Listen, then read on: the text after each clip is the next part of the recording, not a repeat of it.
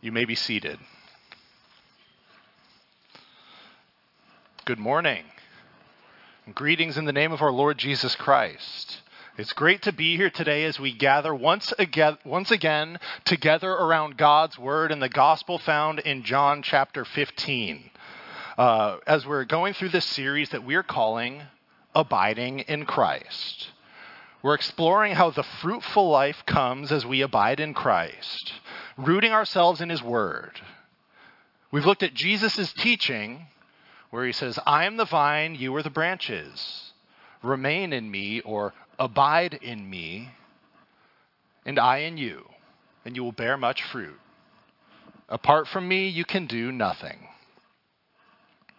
We've dug deep into this passage over the last 4 and now 5 weeks, exploring the themes of what it means for us to abide in Christ and for Him to abide in us. For us to be fruitful. Last week, Anne-Marie spoke about how we are created for natural rhythms of work and rest, of Sabbath, rather than just work, and more work. And in a way, today's message is going to be perhaps a part 2 to what Anna-Marie shared last week. This week, we're looking into Jesus' words in verse 2. Every branch that does bear fruit, He prunes so that it can be even more fruitful. We're going to look at what it means for God to prune our lives so that we can be even more fruitful. Our text said that God Himself prunes every branch that is fruitful so that it can bear more fruit. And so what does this idea of pruning mean for us? Let's get into it.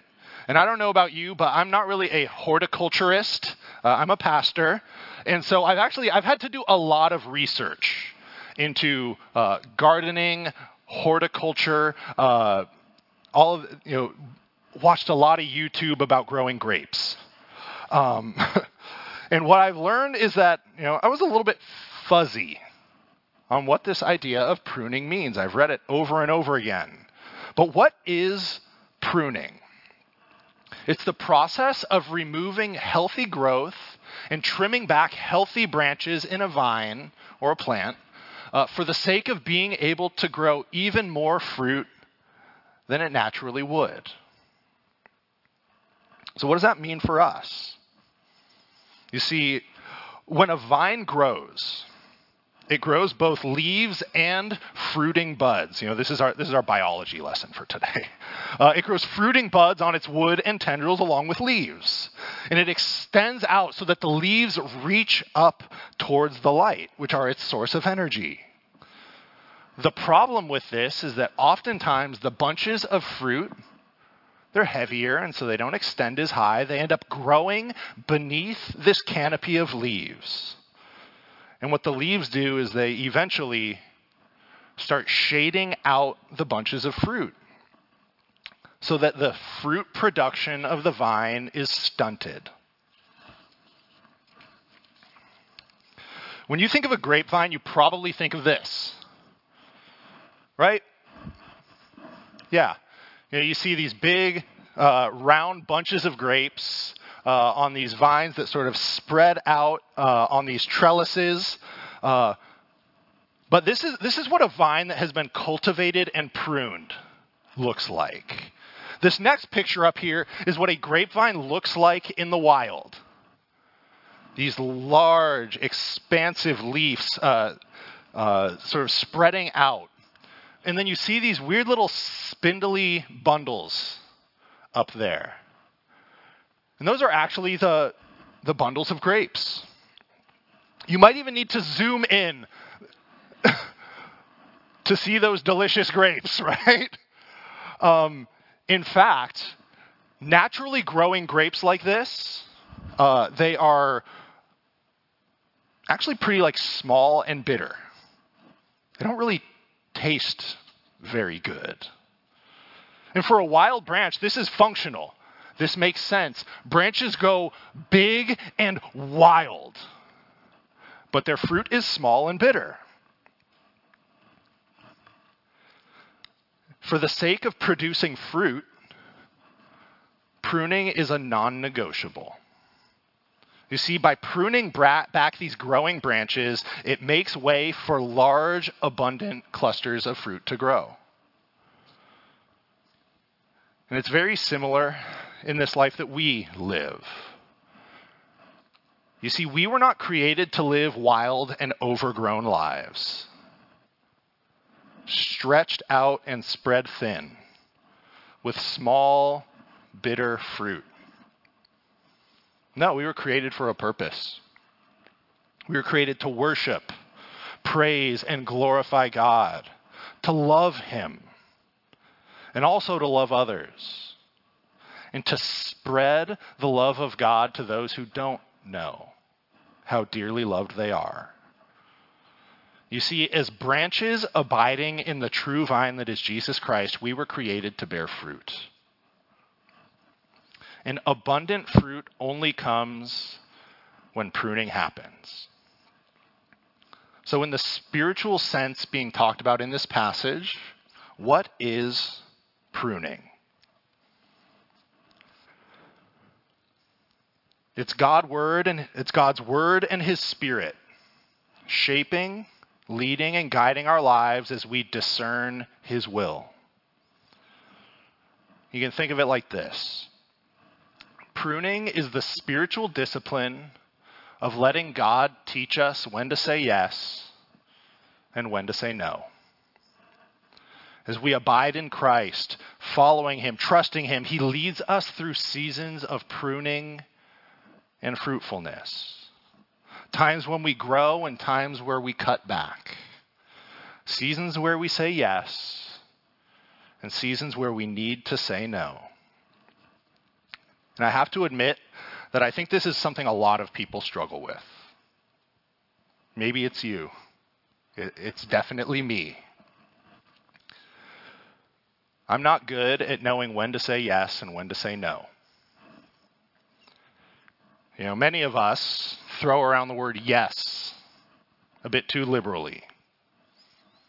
You know, how many of you have had this experience where something comes to you, an opportunity or a chance to do something, and you say yes, only to feel a sense of stress settle in shortly after as you think to yourself, wait, do I really have time for this? Do I have the capacity to actually do this? Do I have the gas in my tank to do this well? The thing that I often see happen is that many of us are good at yes. We're actually too good at it.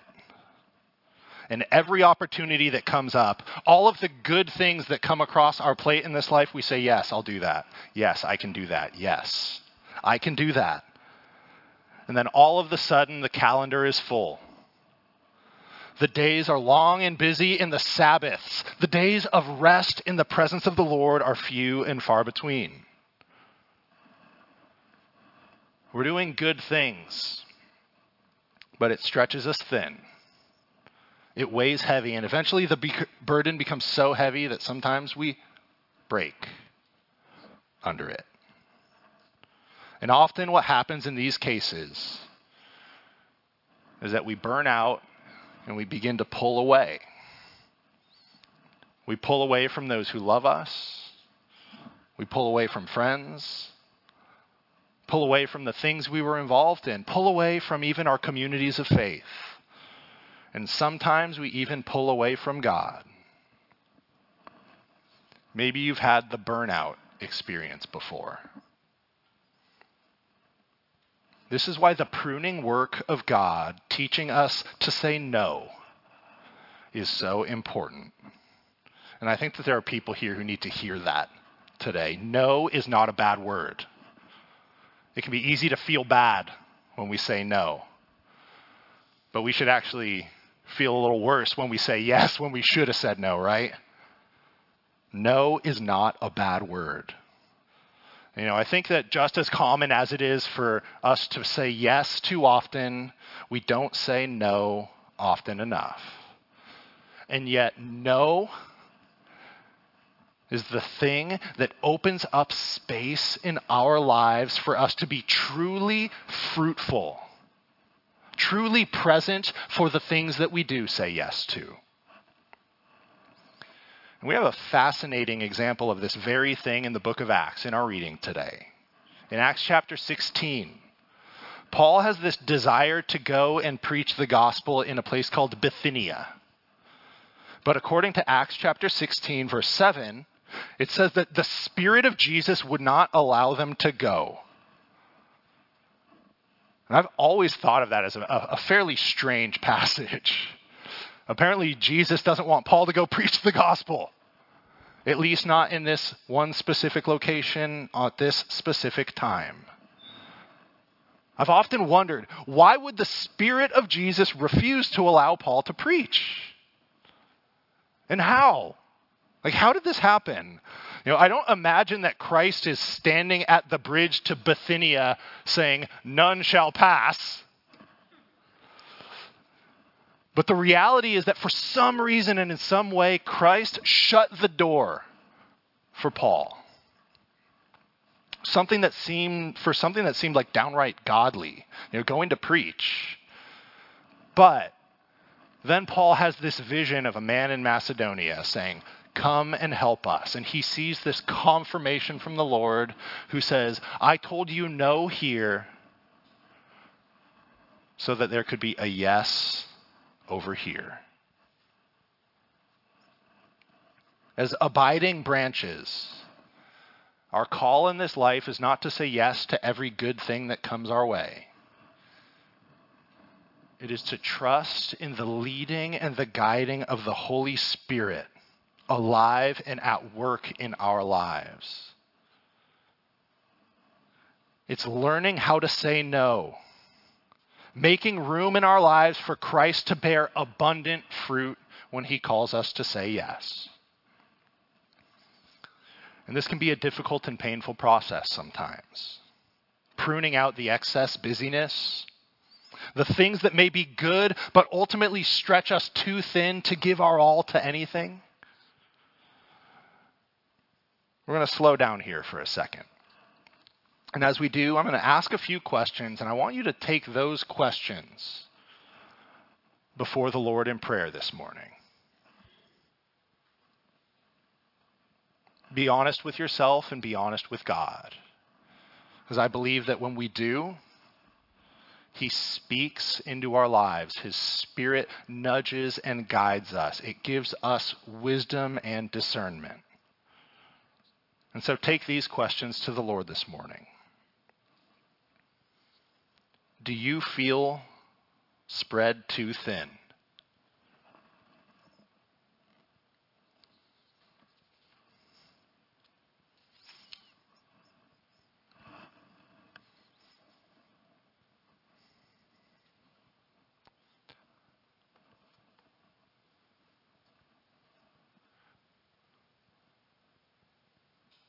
What is keeping you busy?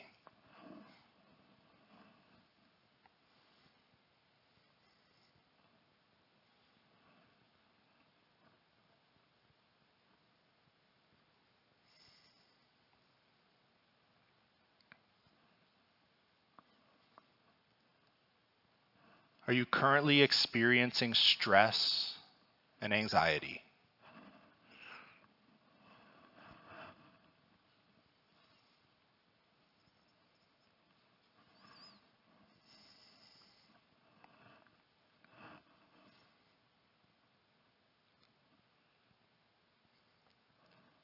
Do you feel fulfilled in what you're doing in life right now?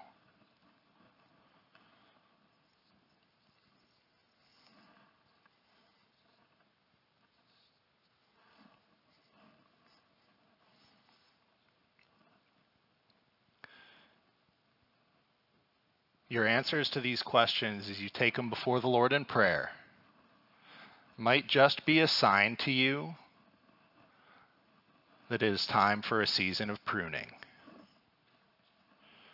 As we lay our lives before God, abiding in Christ, being molded by his word and guided by his Spirit, God shows us when to say yes and how to say no with confidence.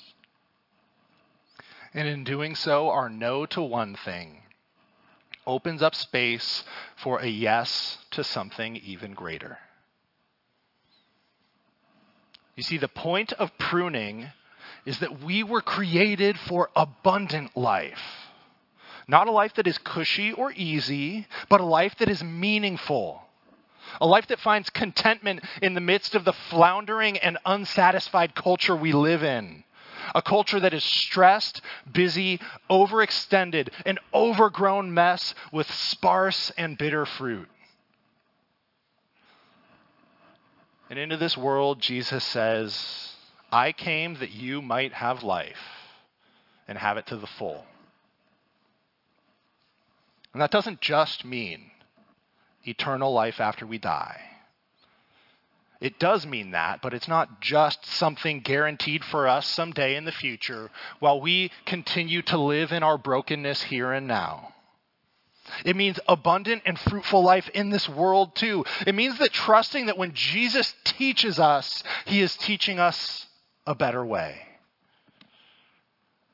It is trusting that obedience to the word of God is best. Not because our obedience earns our way into heaven, but because it is a glimpse of heaven today. When we live in obedience to the teachings of Christ. It's abundant life. And you see, that's the promise and the invitation that Jesus gives to us as we abide in him. That he will be our anchor, our source. That he is the one in whom we find new life, abundant life, and eternal life. Pruning. It's the challenging and counterintuitive spiritual discipline of submitting ourselves to the yes and no of God. Of letting his word teach you how to discern. Of knowing when it is time for something to end and something new to begin. Of knowing the seasons where God is growing you and preparing you for a harvest of much fruit. Today we'll finish, as we have in the weeks before, with a prayer from Andrew Murray's book, The True Vine. And I invite you to pray it in your hearts with me as I pray it out loud.